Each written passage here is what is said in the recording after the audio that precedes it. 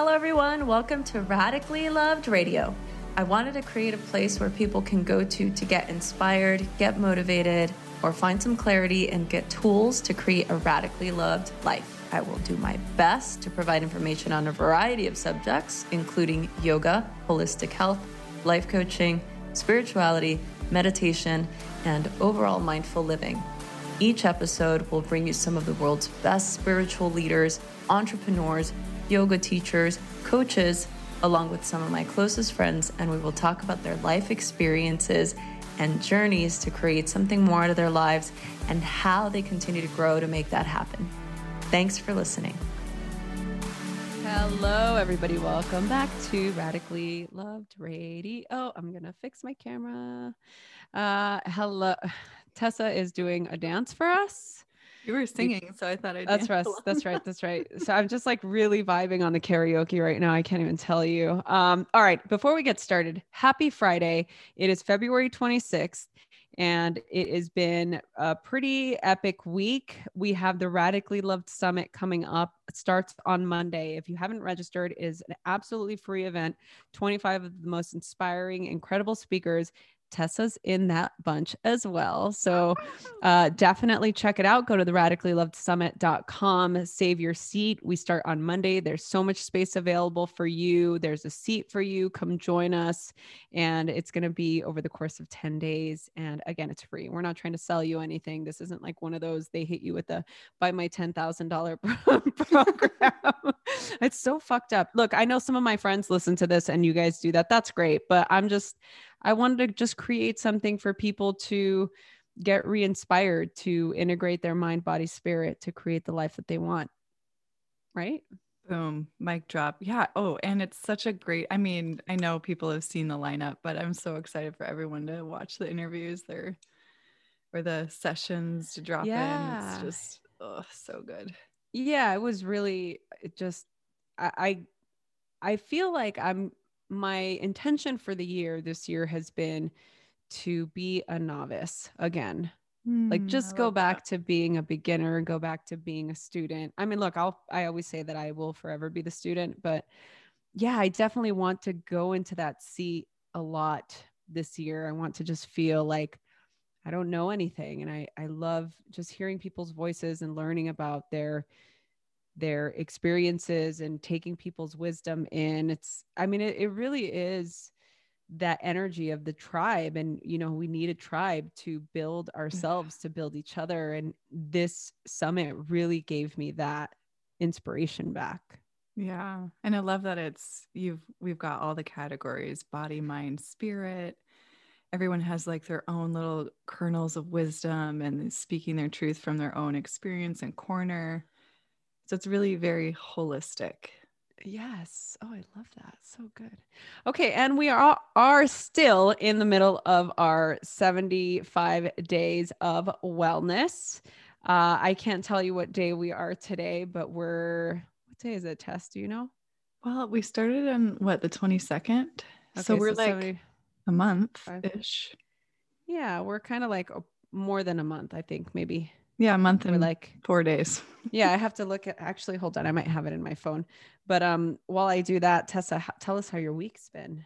Oh, it's been a doozy. It's been a roller coaster. Not necessarily a doozy, I wouldn't say that. But I started this really fun little passion project. So that's been like entertaining me when I have little breaks.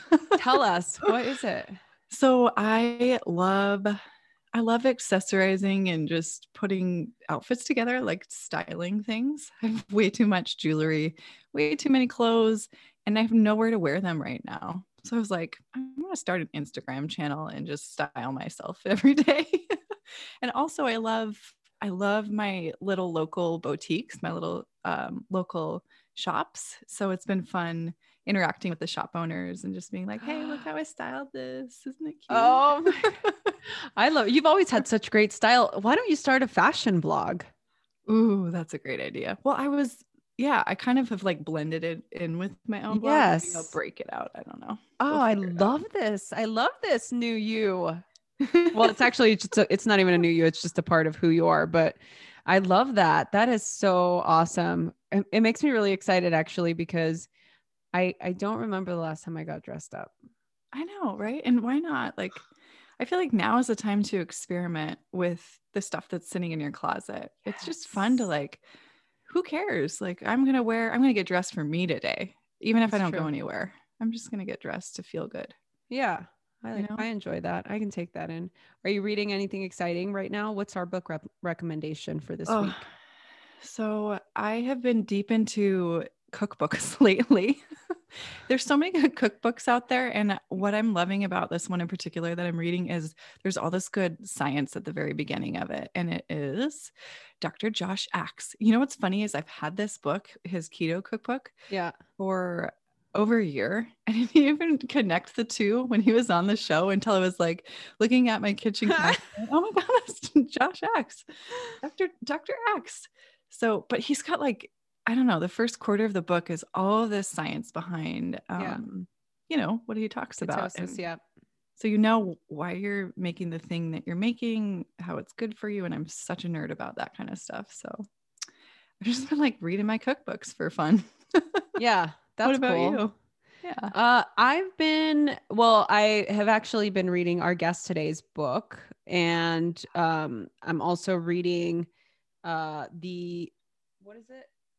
I have to look back. It's one of my old books. It's called The Mindful Brain by Dan Siegel. Have you heard of this? I know Dan Siegel's work, but that book I have not read.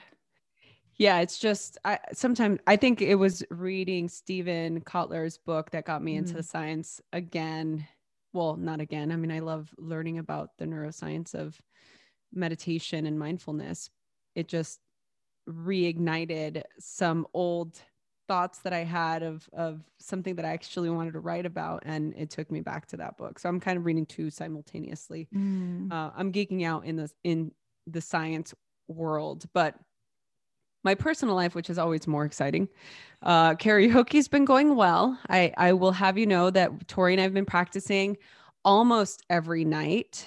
And although our voices aren't getting better, we are definitely getting way more uh, grounded in our conviction to executing a song. Wow, can you repeat that sentence? I love that. That needs to be a quote on a shirt somewhere. I don't know. I don't know that I can. Grounded in our conviction to execute a The song. song. Yeah. Yeah. Because it's like, I also want to let everybody know, in case you haven't seen, I've not really posted about it, but and I will go into the reason why I've not posted about it. I started blogging again. I started blogging at the beginning of February, and I've been doing it every week. I haven't posted because I have a little bit of this fear that once I start to do something every week, I get a little bit of anxiety because I don't want to let people down. I don't want, it's that expectation thing. I don't like letting people down, it sucks. And I have been wanting to get back to doing my weekly blog for so long. I didn't blog all of last year, and obviously I was writing a book, so my writing juju was going somewhere else. Yeah. But I'm back to writing my blogs, and my latest blog, which is out now. People can go check it out. You could just go to radicallylove.com and go to the blog tab. You can read the ones that I've posted, but I talk about how karaoke has been something it's something that's very nostalgic for me, singing, using my voice, being able to use that part of my energy that really makes me so joyful. And again, you guys, I'm definitely not a singer. I know this. My boyfriend may or may not be tone deaf. Do not tell him I said that ever. I know he's not listening to this, but he's the best. I mean, he has his group of songs that he does so well, but I think it's what I'm saying.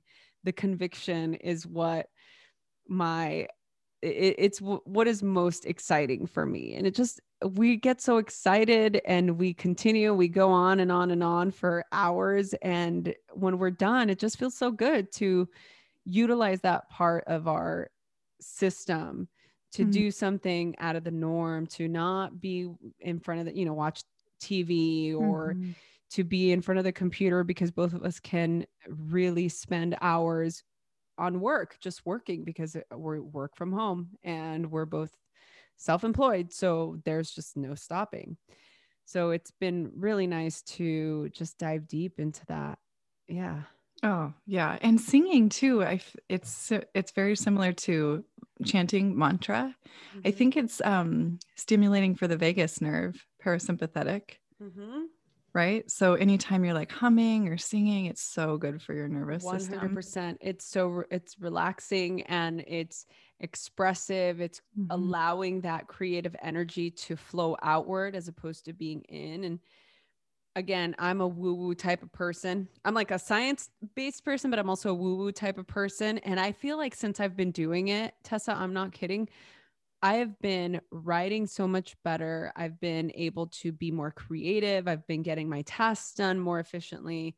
I don't know if that's what it is, but even having difficult conversations, like, Mm. hold on, let me take a sip out of my giant jug. How many ounces do you have to? This is like the biggest water bottle I've ever seen. So I'm working with the trainer. Did we talk about my trainer? I'm working with the trainer right now. Mm-hmm. Um, and because I'm trying to get super healthy, that's what I'm calling it. And he told me I need to drink a gallon of water every day. Okay, so it So looks bigger than a gallon to me, but no, it's a gallon. that's a And true gallon. if you can see, those of you watching the video, it says it gives you the breakdown. So 7 a.m., 9, I love 10, that. or 11, 1. I got it on Amazon. This is called Bottled Joy, a bottle of strength. It's BPA free. Um, and yeah, so obviously I'm behind. People don't know what time it is right now, but I need to keep swigging water.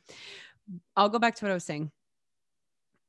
I had to have a really difficult conversation with somebody that I've been working with for a little over a year. And I basically had to break up with them, let them go. And whereas most of the time, I always say that I am all about a mindful, nonviolent confrontation, because I've never had an issue expressing myself to people, but I noticed that only comes from a place when I feel that somebody's doing something wrong. So it's easy for me to say, like, I don't like this needs to change, etc. But I have a really hard time speaking up when there's nothing really wrong, but it's something that's not working. Mm. Most of the time, if something's not working, I suppress my own desire to change something. And instead, I convince myself that I'm wrong and Mm. that it's not that important. Have you ever done that?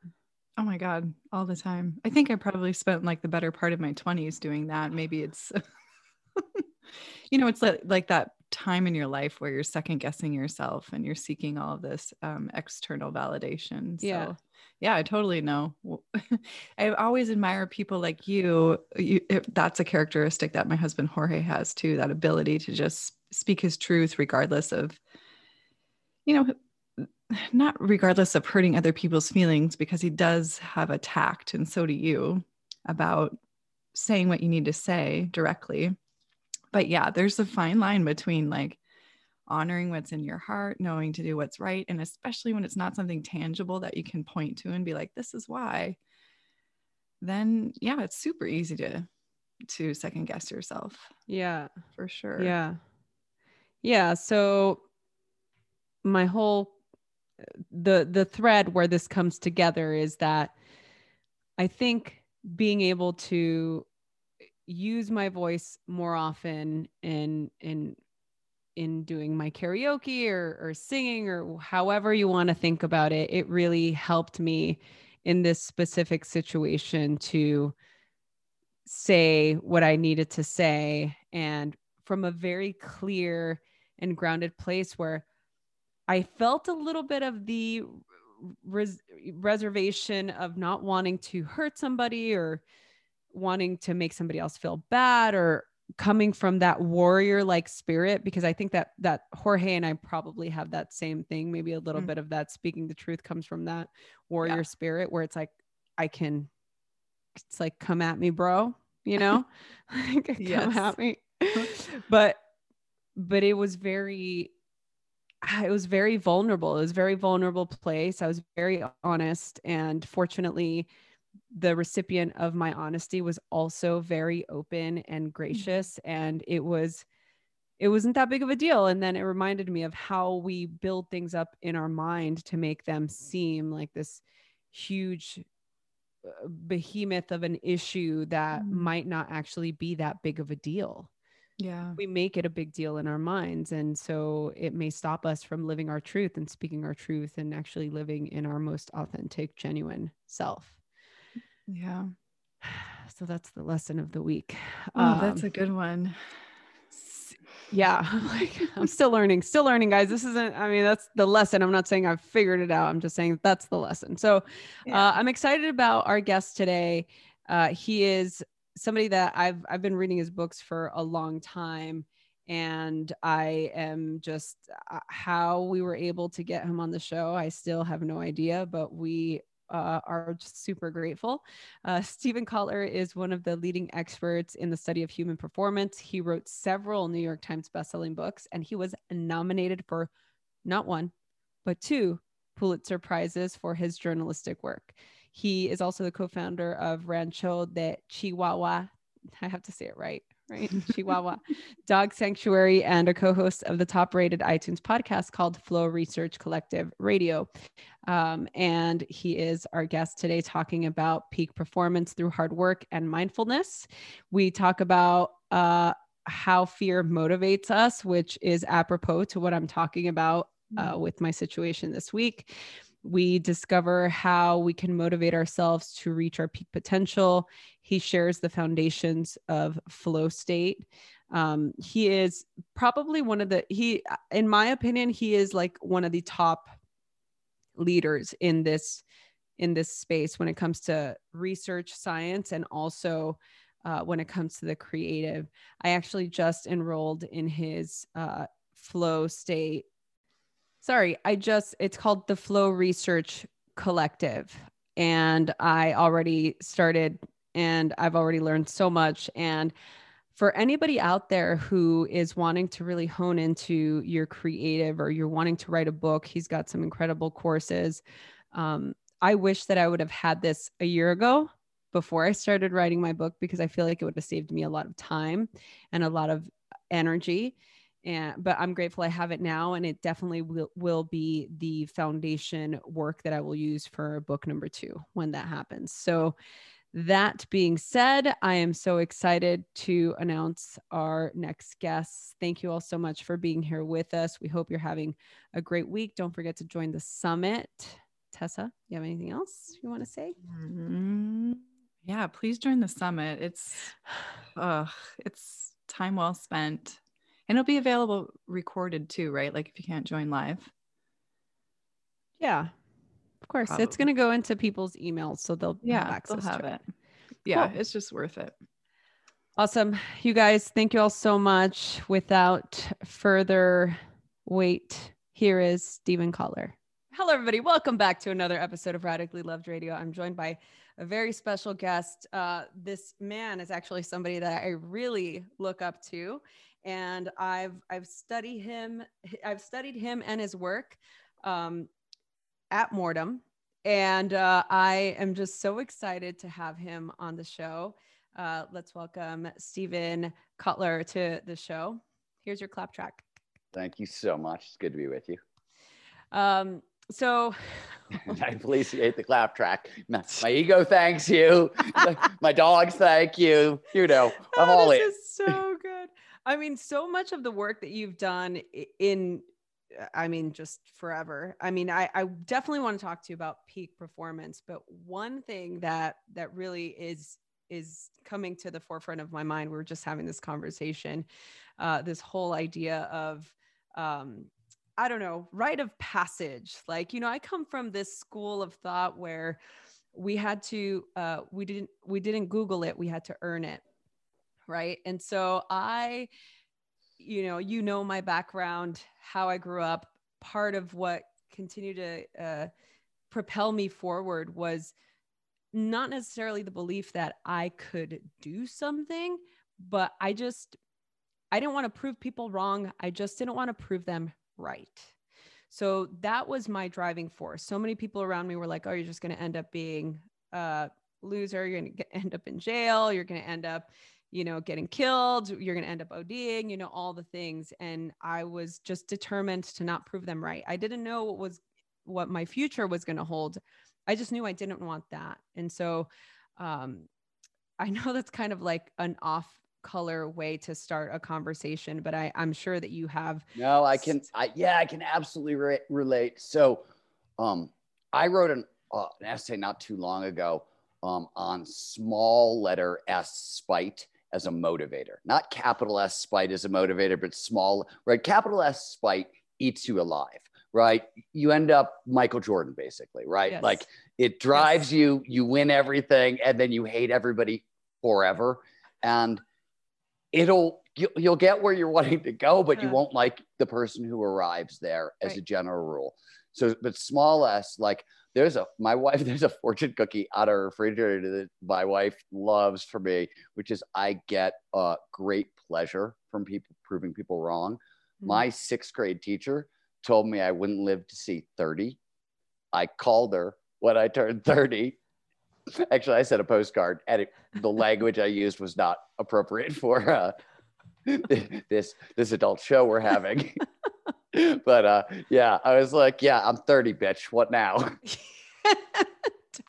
Totally. I like, I take almost every, I mean, there's a version of my story. I never tell this version, but I wanted to be a writer from the time I was 2 or 3 years old. The first creative writing assignment we ever got in school, I was in 2nd grade, and I did it wrong. I was too creative. I got yanked into the hall. I got screamed at. When I was in high school, the first time I tried to publish a poem, almost every single person I know called the school because they were worried I was going to kill myself because they thought the poem was so dark. They tried to fail me my senior year. My senior project was 50 very punk rock anarchist poems. And I had this amazing teacher who had been my first creative writing teacher, who I asked to be my thesis advisor. And she turned out to be a fundamentalist Christian. And so that didn't quite work. And she tried to fail me because my poems offended her. And there was a bit of a First Amendment kerfuffle around that. And they threw me out of my undergraduate creative writing program at the University of Wisconsin because I was too disruptive and nobody knew what I was doing. Blah, I could go on and on and on. I will also tell you that every single successful person I've ever met has the exact story, right? This is what success looks like. Everybody has this story, one way or another. And I always like to point out to people when we talk about peak performance that I have never met a successful person. And I've spent my life studying people who have been, took the impossible, made it possible, right? In every domain you can imagine about, that's been my career, studying those moments in time and how did it happen. Every single person I've ever met who has done that, they are running from something just as fast as they are running towards something. You need that double motivation. And the first group of people that I started studying action adventure sport athletes in the 1990s, the 90s in action adventure sports is the great era of impossible. More never been done feats were done than ever before. They were being iterated upon. And, I had a front row seat to all this. And yes, it was amazing. It was astounding. But what was really astounding was that the action sport athletes I knew, this was a rowdy, irreverent, punk rock, fucked up group of people. Everybody I knew came from a broken home.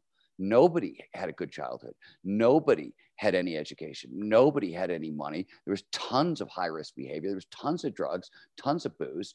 And, normally you put those things together in a community and you get death and jail and all that stuff. And instead we got, let's reinvent what's possible for our species. That's where I started with this question of like, oh my God, if like these were people like me, they were just as messed up as I was. And I was like, oh my God, if they can do the impossible, okay, what might be possible for me? And, I was lucky enough to come out of those communities and see a lot of that stuff up close. And it's really, it's very unlikely people who end up changing the world. Yeah, that is so inspiring for me because obviously to me, I resonate most with people like that, you know, people that grew up like I did, or people that have that same sort of outlook of, yeah, I mean, this is how are we going to, you know, like you said, run towards something as much as we're running away from something. Do you think that's implicit for success as a whole? Is it too much of a generalization to say that? So I do. I do.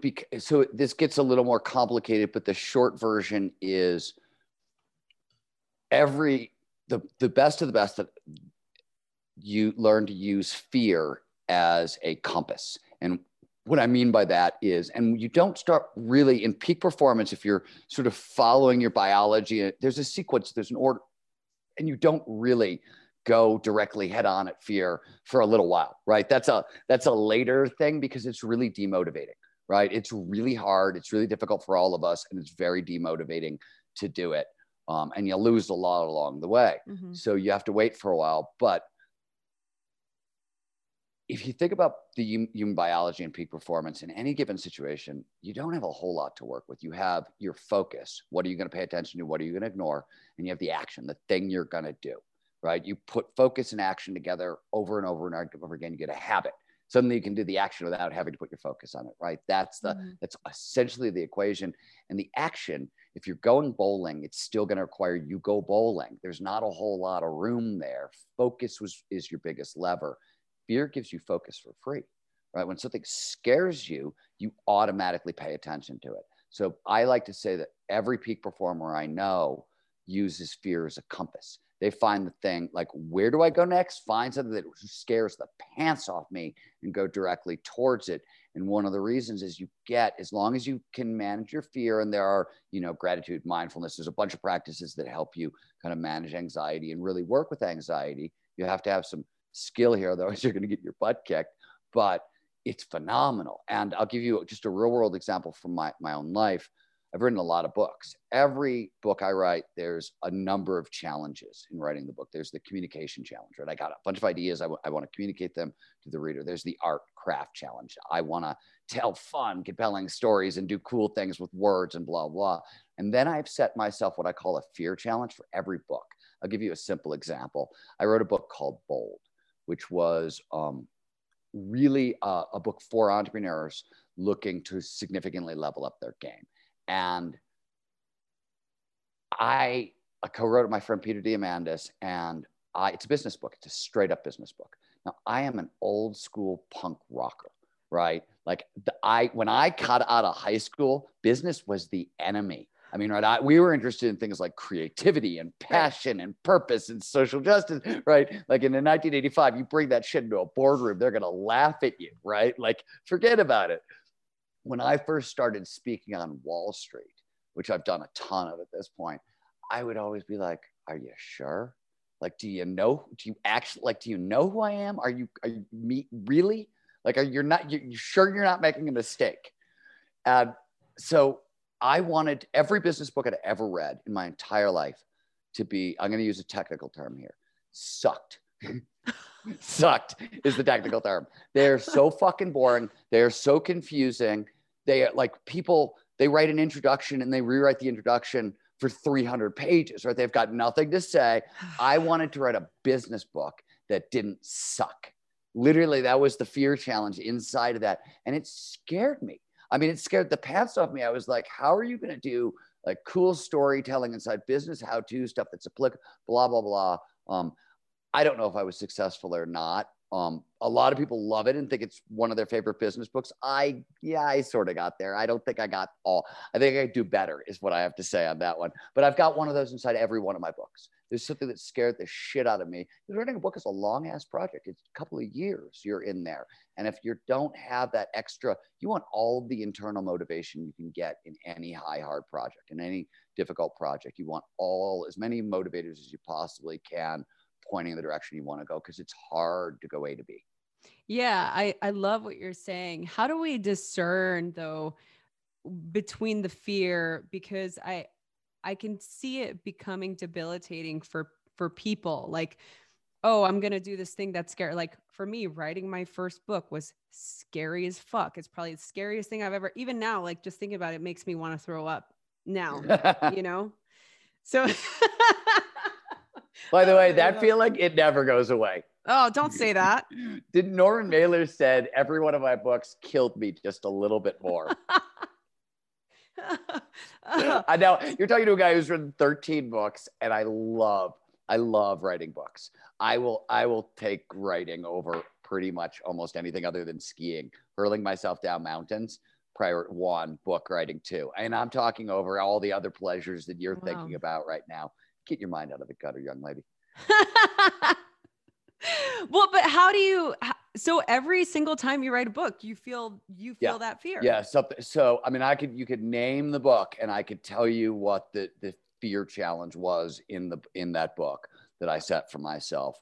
You know, who knows if the fear is real or not, or imagined, right? Is the other thing. But right.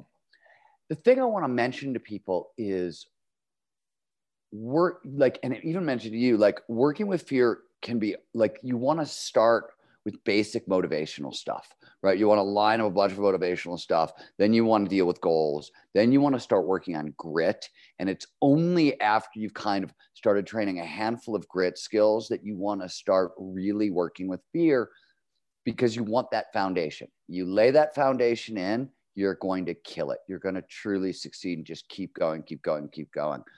But you want that solid foundation. So I think everybody should, learn to work with fear and develop a fear practice and everything else. But I don't think it's like, oh, I want to be a peak performer. Let me jump in and confront my mortal terrors. And no, really, it's like, even when we work with athletes, because athletes are the opposite, they will use risk as a focusing mechanism. And we have to back them off of that. And we, teach them a handful of other things to sort of drop them into the zone, so that they're already at performing at their best before they start taking risks. Because, and when we work with the military, the special forces, by the way, I'm talking about the Flow Research Collective, which is an organization I run where we study the neurobiology of peak human performance, what's going on in the brain and the body when we're performing at our best. Yeah. What I want to talk about that, because we're neuroscience geeks.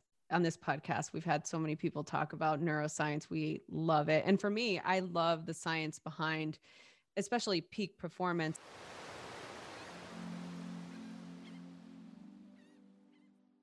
Hey everyone, 75 days of wellness, and we're still going strong. This episode is brought to you by Tonal. Currently, I'm in the middle of my 4-week program with Coach Nicolette, and I have to say I'm feeling pretty good. The Tonal has different kinds of workouts. You can do high-intensity interval training, guided programs, yoga, meditation. You can even do custom workouts that you can design yourself via the Tonal app. Tonal can make strength training more accessible and convenient. One of my favorite things about the Tonal is that it not only helps you gain strength, but it helps you burn fat. Tonal is a smart at-home gym that replaces every machine in the weight room and has personal training programs built in. Its sleek design looks like a TV on your wall with no bulky weights and up to 200 pounds of resistance. So make strength training more accessible for you. Try Tonal 30 days risk-free. Head over to www.tonal.com and you'll receive $100 off of the smart accessories when you use the promo code ROSIE at checkout. That's www.tonal.com and use the promo code ROSIE,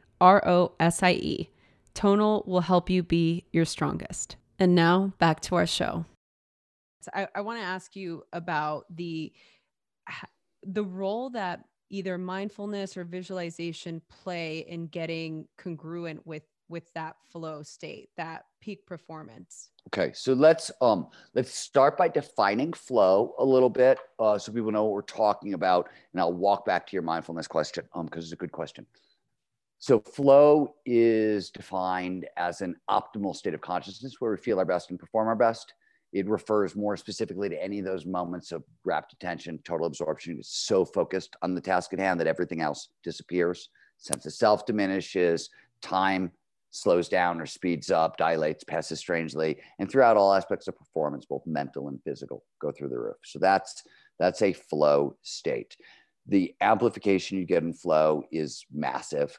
Motivation goes up, grit goes up, productivity goes up, creativity, learning, empathy, ecological awareness, and a handful of other things all massively increase. Some of the numbers are 500% above baseline. So it's a huge boost So flow states have triggers, preconditions that lead to more flow. There are 22 known triggers. There are way freaking more. We just haven't discovered them, but there are 22 that we know about. And roughly they all do the same thing. Flow follows focus. It only shows up when all of our attention is put on the right here, right now. So that's what the triggers do. To put it in neuroscientific terms, triggers work by doing one of three things. They either drive dopamine into our system, they drive norepinephrine into our system, or they lower cognitive load, or they do some combination of those three things, or three out of these three things. Dopamine and norepinephrine are focusing chemicals. They do a lot of other performance enhancing things in the brain and the body. They feel good drugs, they're reward chemicals, but they really drive focus and attention. And cognitive load, that's all the crap you're trying to pay attention to at any one time. And if I lower cognitive load, I liberate all this extra energy that your brain can then repurpose to pay attention to the present moment. So the flow follows focus. The most important flow trigger, complete concentration on the task at hand. So back in the 1970s, back when nobody even knew a damn thing about mindfulness or meditation, the guru of attentional science, a guy named Michael Posner, he was at the University of Oregon. He just retired, super nice guy. He pointed out, it's somewhere in the Cognitive Neuroscience of Attention, Volume 1, which is a book he wrote. But in a paper he wrote back in the 70s, he said, I think mindfulness, or meditation was his term then, will be great training for flow. And he was right. And we have since, so meditation is different than flow. Different things are happening in the brain. They're similar, but different. But mindfulness is great for training up flow. Different people privilege, to me, flow is the end result because it's an action state. It's very practical. You can use it in the real world. So I think of it that way. Also, it's not just the focus and attention. One of flow's other triggers is what's known as the challenge skills balance. This is the idea that we pay the most attention to the task at hand when the challenge of the task slightly exceeds our skill set. So you want to stretch, but not snap, right? Emotionally, this means it's sort of like not on, but near the midpoint between boredom, not enough stimulation here, I'm not paying any attention, and anxiety, whoa, way too much. So because of that, what do we really mean by challenge and skills? When you break it down, you see all kinds of things like optimism and confidence and cultural baggage and all kinds of stuff play a role, but emotional regulation plays a huge role, right? The amount of anxiety in your system, too much anxiety. So anxiety is interesting because it's norepinephrine predominantly. Norepinephrine is both anxiety and excitement. It's the same signal. In fact, a lot of mammals can't feel both at the same time. They flop between excitement and curiosity and anxiety. In fact, they did a very weird study with women over 40. This was about 10 years ago. So I'm giving you a generational thing.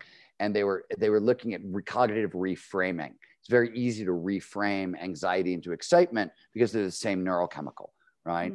So they were teaching older women how to reframe anxiety as excitement.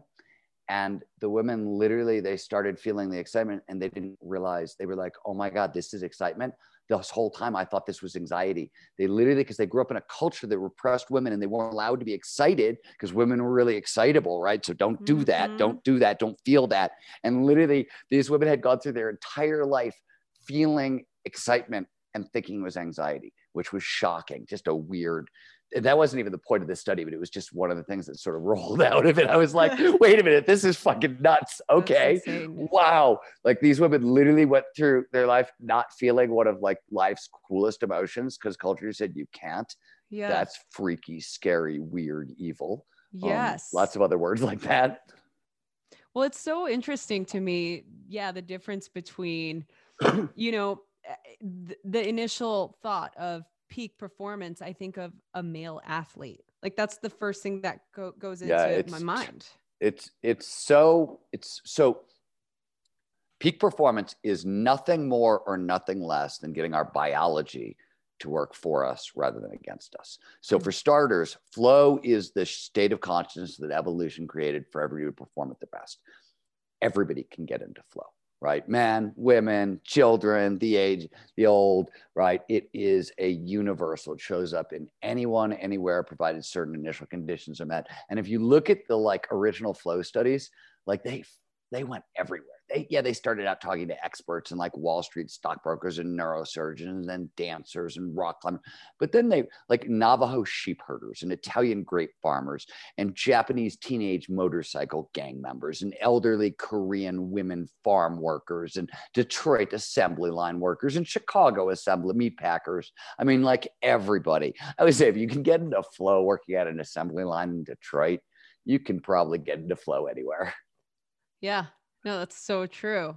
It's a really like it makes me happy. I'm like, that's a hopeful place. It's a universal. And the other thing is, if you look at there is some physical stuff in peak performance. There is, right? And there are some male female differences in the brain. They're more peculiar than most people think. And they're really interesting in sort of cool and interesting ways. And we've been doing a bunch of study on the sex differences in flow between men and women. And it's still early days and we don't really know what we're looking at. So I'm not going to talk about it, but it doesn't appear to be too great.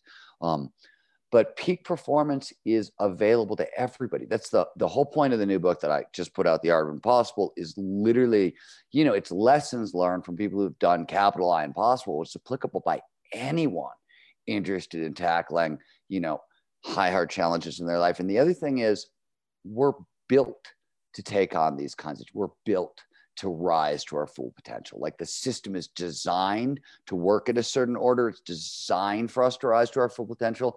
And the way I like to explain it, though we'll have to go into a little more detail for me to explain this to you, that we're built to go big, and not using the system the way it was designed to be used, not going big, is bad for us. As Abraham Maslow, the famous psychologist, said the same thing 50 years ago better, which he said that whatever a person can be, they must be. And here's what I mean by it. So now I said we have to start the peak performance training with your biology, and your biology starts with motivation. And really, so motivation is sort of a catch-all term for a lot of things.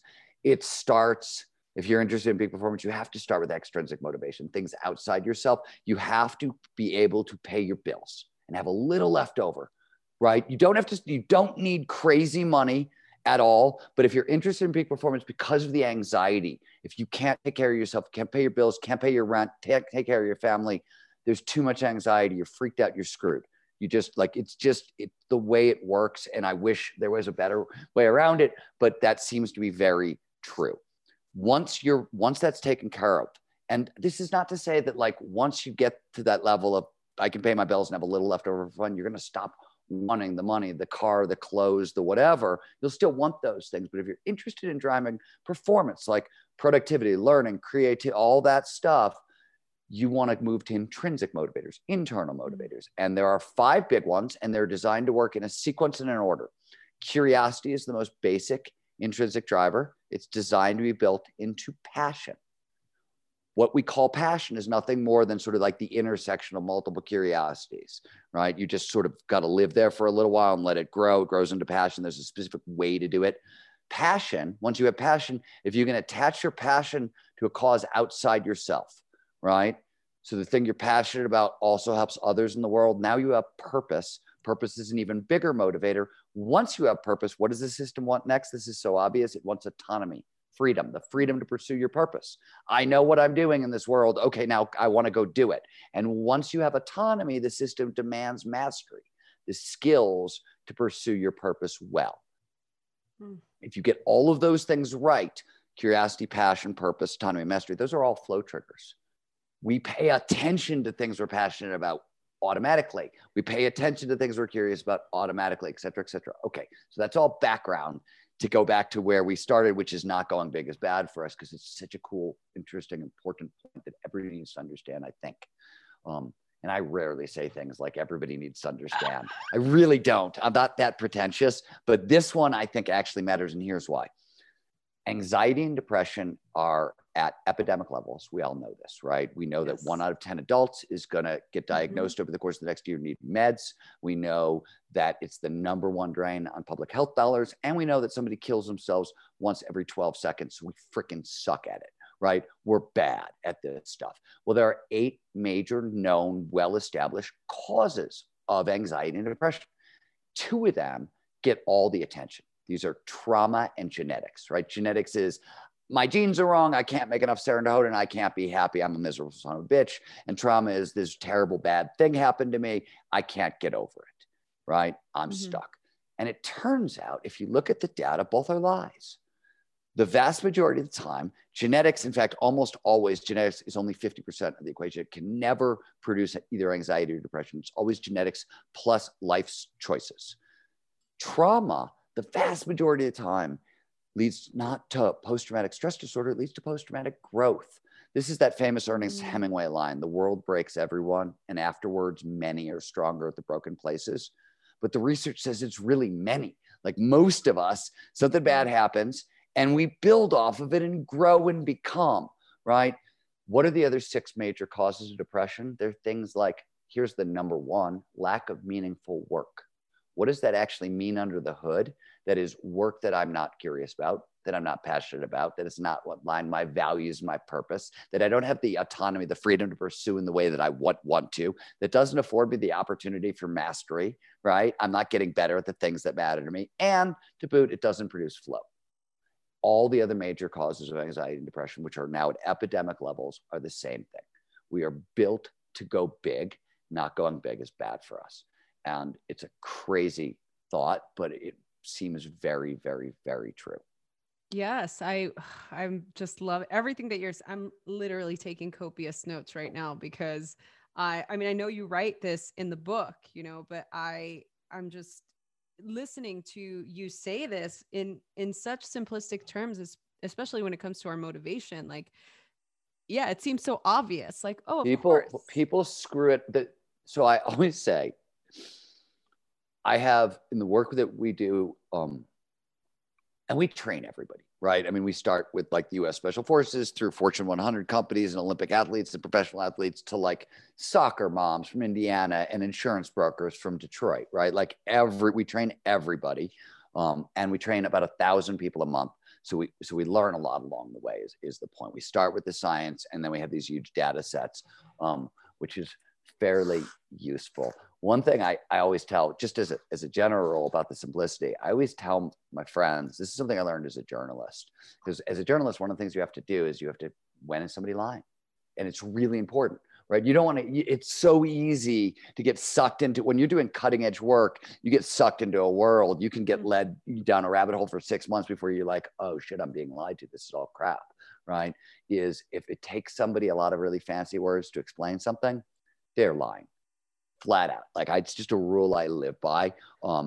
I speak pretty much every scientific language you can speak. There are some that are complicated, but the smartest people in the world who I've met, they all sound sort of one version like this. They don't sound the way, they don't sound all that much different is the first thing. But this more important thing, I think that the hardest part about the work that I do is that the tools that I lean on are psychological and physiological, and they're not sexy. I like to say that nothing I do, if you talk about it at a bar on Friday night, is going to get you laid. It's just not. It really won't. Like, it's not a whiz bang new technology. It's not a cool substance. It's the challenge skills balance. Yeah, I wasn't paying enough attention to the task at hand, so I'm making the task a little more difficult. I'm turning up, right? I mean, like, really? Oh, excellent. Yeah. Next, right? Like, it's not sexy. And it seems so goddamn simple that, but our biology, we evolved millions of years ago in a very different environment. That's the systems we're running in the modern world. So optimizing that system, of course, it needs very sort of simple psychological.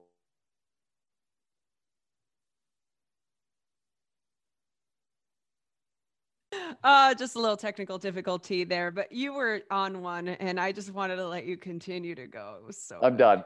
One of the things. Put a quarter in me. Yeah. I just vibrate.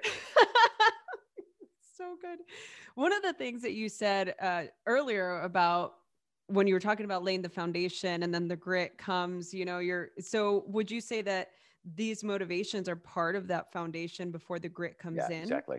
Yeah, exactly. Oh, And the reason is it's just this, like, you're going to get your ass. Grit is remarkably easy to train. Like, this is the thing that people don't get about themselves, is you are so much more perseverant than you know. It just has to be trained. Like, you have to start physically. Literally, you want to be grittier, it's in the gym. And it's very slow. If you're doing 3 sets of 10, you're going to do 2 sets of 10 and 1 set of 11, right? You just like I'm a little grittier, I'm a little grittier, I'm a little grittier. And one of the interesting things about grit, this is going to resonate. Most people don't know this, and it's important, I guess, is when you're training these skills, even overcoming fear, all that stuff, there's two levels of training. There's I got to do the thing. So I got to show up at the gym and do the goddamn extra exercise or extra set or whatever. But then you have to notice that you're doing it consistently over time, because you have to convince your brain that you're actually grittier before you're grittier.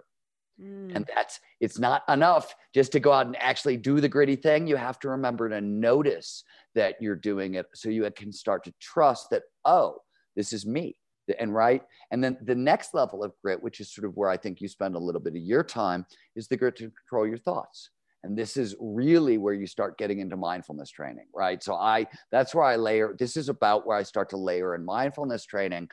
It trains up focus, but it trains up emotional regulation, but it also, you get a little distance from your thoughts. And as you know, it is hard in this world. And if you don't get control of your brain is going to control of you. It's going to win, right? You won't, you're not stronger. It's just going to win. So you got to sort of get control of it. And, it goes from there, but you want all of those intrinsic motivators pointed in the same direction, because when you have to deal with grit, or when you have to confront fear, it's one thing if you're just doing it to get paid. It's another thing if you're doing it because, oh my God, this is I'm on mission, right? And then it's a totally different thing. And then it's not this horrible freaking thing I have to do. It's this challenge I want to rise to because it's going to make me better, and all that stuff. And it just, the whole point of all this, the whole point of peak performance is, the other thing is, you said you imagine a male athlete, and you probably imagine him, when anybody says peak performance, most people hear grit. They hear grit. They don't, that's what they think about. They think hard work, grit, hard work. And I'm not saying it isn't massive amounts of hard work and grit isn't required, but the whole point of getting your biology to work for you rather than against you is you get farther faster with far less energy, right? When you're curious about something, you don't have to work so hard to pay attention. When you're passionate about something, right? When all these motivators are lined up, you get all of the body's reward chemicals. If you get this whole stack right, it's dopamine, norepinephrine, serotonin, anandamide, oxytocin. I mean, these are huge pleasure drugs, endorphins. These are huge pleasure drugs. And then when you're training grit, because you've got huge pleasure drugs, you're high as fuck, it's not as hard. Come on. You're 100% right. And I'm just thinking, I'm like, wow, it really has to all come into alignment. And I'm thinking about, there's so many questions I have, but the first thing that came to my mind as you were saying that, I'm like, wow, all the false advertising that's out there is what drives me insane. It's like, oh, this can happen quickly, and it's the instant gratification, and it's only going to take a day to make this happen. Like, can you speak? By the way, yeah. So this is a real problem with flow work. Yes. Because when in flow, this is what there are dangers that come with working with altered states of consciousness. It's not a freebie, right? And one of the dangers that happens in flow is, for a bunch of neurobiological reasons, basically because your prefrontal cortex is deactivated, time is gone, right? Flow takes place in what the eternal present, the deep now. Your prefrontal cortex calculates time, and as it turns off, you lose the ability to separate past from present from future, and you're plunged into what researchers call the deep now, right? The eternal present. And the problem is, intuition is very high in flow. We see farther into the future, more clearly into the future. But a composer can get into flow and see an entire symphony and in their head, or I can see an entire book, and it feels like, oh wow, that's going to take a week to write. and you drop out of flow, right? And it's like, it's 10 years out or 5 years out and you're screwed. This is, by the way, the same mechanism that creates apocalyptic fervor and Jerusalem syndrome, which is this: people go to they go to Israel and they have Jerusalem, like they get overwhelmed, and it's like an altered state imposed by like the biblical history, basically, and they suddenly think they're Jesus or Moses, and they start having apocalyptic predictions, and they're absolutely certain it's going to happen right here, right now, because there's no past, present, and future. It's all collapsed. So when you are doing a lot of flow work, you have to realize that like things that feel like they're just right outside your grasp, seen, experienced in flow, can literally take years and years and years. And that's, if you don't know that, it's massively demotivating, right? If you do know that, you don't take it seriously when you're in flow. You're like, yeah, it looks like I get done by next week, but I know better, even in this altered state, and it doesn't crush your soul, but it crushes a lot of people's soul. And you see this, not a huge fan of the Burning Man community, but like, people come back from Burning Man and they've got all kinds of crazy talk about what they're going to accomplish in the next month of their life. And you're like, absolutely. I'll see it in about 5 years. And by the way, shut the fuck up. Yeah. Oh, I see it.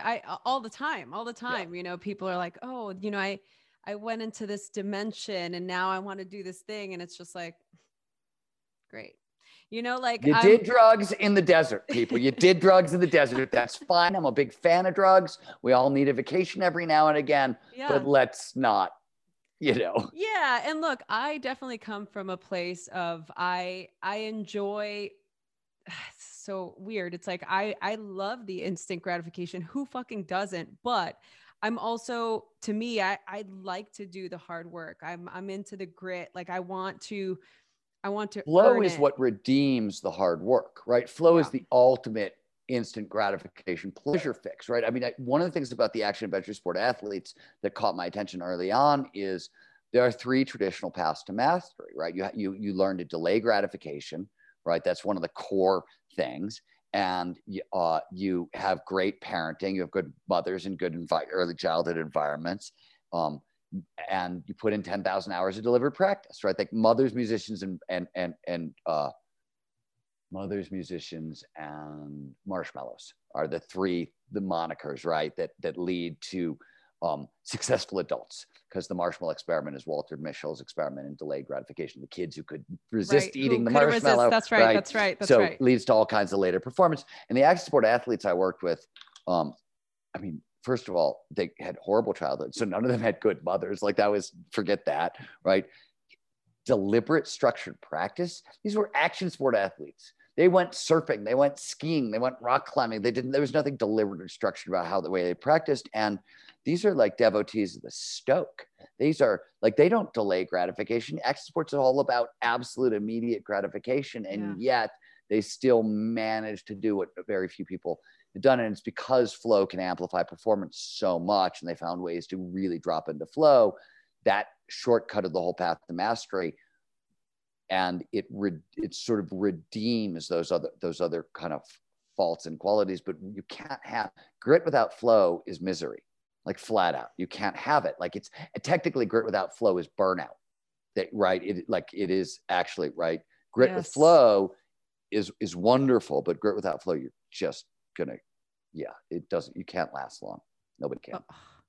What a great I literally want to just continue to have this conversation. I feel like I can talk to you for hours and hours and hours. And I have so many questions that I didn't even get to ask you any of these. So that's just going to be what it's going to be. And the people that are watching this and listening to this are just going to have to pick up one of your many books or your latest book called The Art of Impossible.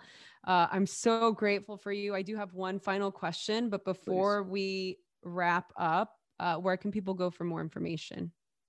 For sure. StephenKotler.com is more information about me. If you're interested in the flow work, it's the flowresearchcollective.com. Present for your listeners. You go to flowblocker.com. There are 6 major things that stand between most people and more flow. We built a diagnostic, and it'll just break it down for you. Here's what you're doing wrong. Here's how you do it right. So www.flowblocker.com. And here's another one, because we talked about curiosity into passion, passion into purpose. We took that and turned that into the passion recipe. It's an interactive, it's in The Art of Impossible. If you really want all the details, check out the new book. You can get it on Amazon, you can get it anywhere. But passionrecipe.com is it's a interactive worksheet and I think like an hour-long lecture on kind of how you do this, because everybody can learn to cultivate all your intrinsic motivators. It takes a little while. And one thing to do if you're going to run the passion recipe, last thing I'm going to say, and then you can ask your final question, do it slowly. You do not want to be 2 years into your passion to discover it was only a phase, right? Today's like massively impatient. I want it now. Gimme, gimme, gimme.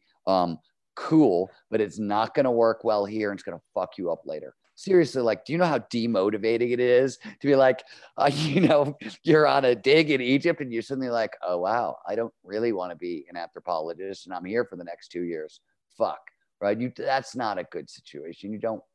So do it slowly. The system is designed passion is designed to be cultivated over time. And if you treat it that way, it won't betray you. Oh, that's so good. It reminds me, there's a poem by Mark Nepo. I don't know if you're familiar with Mark Nepo's work. He's a poet, teacher. He's written several New York Times you guys are in the New York Times bestseller list family. Okay. And he writes this. I've got a lot poem. of strange cousins. Totally. All I gotta say. And he writes about how hurried forgets and slowness remembers. And so yeah, it's funny, we say it in peak performance. This is true in a handful of spots here for sure. You have to go slow to go fast. The amplification you get from flow, it's a 500% boost in productivity according to some studies. I mean, that's huge. That's stratospheric. So if the things that you do to cultivate those states take a little while, who cares? Like, seriously, who cares? You're going to go so much farther, so much faster. So anyways, what was your last question? Oh, here we go.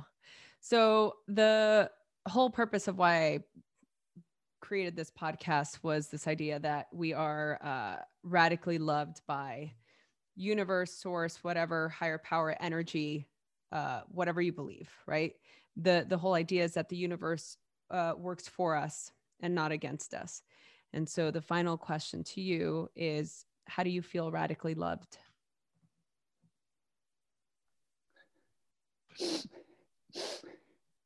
You are going to hate my answer. So I have a number of answers, but I will tell you that I am, let's just say that I like to say that I'm on the spectrum. My spectrum starts at like OCD. I go through CIA and I go to LSD, right? That's my spectrum. But I have, so like my fast answer is, well, if you put a shit ton of MDMA in my system, I feel radically loved. So, I mean, there's one. Sometimes when I'm hanging out with my dogs, I feel radically loved. And this is going to sound really strange, but if you know my work at all, I'm often a guy who likes to go skiing. I like to ski really fast by myself, alone through the trees, blasting Wu-Tang Clan usually. And when that's working, I mean, nobody's going to find, like when it goes wrong, they're never going to freaking find my body. Right. I will say it's like those kinds of areas, but like in that zone, that's when I have that. If you want to find a place of like universal connection and like kind of radical love, that's what it is. So I call it ghost dog mode. It's probably not healthy. It's probably not going to end well, but that has to be probably one of the most best ridiculous answers you've gotten to that particular question. Ever. I'm glad I've been entertaining. 368 episodes in, and that definitely has to be one of the best answers. Just the sort of the spectrum of first this and then this. This is like two very extreme, and honestly, from probably the most radical dude that I know. I wouldn't expect anything less. I mean, what great answers. I just wanted to tell you the truth. I don't like. Thank you. I mean, you know my work. You know I'm not particularly spiritual. Hey, you know I'm a hard science guy. I get it. And I get it. And it doesn't mean that I'm not spiritual. I'm agnostic. I literally I'm very comfortable not knowing. I like the mystery. I like not knowing. I'm really good with that. Yeah, I've spent 18 years of my life with my partner who is exactly the same. So this is very familiar territory for me. So, there you have it. Good. I am so grateful. I mean, I'm so grateful. I can't tell you how grateful I am that you've agreed to be on the show and that you have shared your wisdom, your knowledge, your experience. Like I said, you're definitely somebody that I look up to. Your work has been incredibly impactful, and I look forward to staying connected and to having you on again in the future. I would love to come back. Thank you for saying all that. It was very sweet, and you're making me blush, which is never a good look for me. For everybody watching this or listening to this, I hope you enjoyed this episode. All of the links to get in contact with Stephen, his personal email. No, I'm just kidding. All of the links to his how long you want to live, to all of his information, including the flow blocker and the other passion recipe. passionrecipe.com. So we'll put all of those links in the show notes. If you're watching this, it'll be in the description. If you're listening to this, hit the info button. All of those links will be there. So be sure to check those out and to share this with somebody who you think would benefit from listening to the show. Thank you all so much for being here. We love you. We appreciate you. And we look forward to seeing you guys next week. Hey everyone, I hope you enjoyed this episode. I am so excited to continue to do this. Please share this with your friends. Email us, message us on Instagram at Rosie Acosta or on Twitter at Rosie Acosta. Subscribe on iTunes, write a review. We love doing this, so please help us continue to keep this podcast going. Thanks for listening.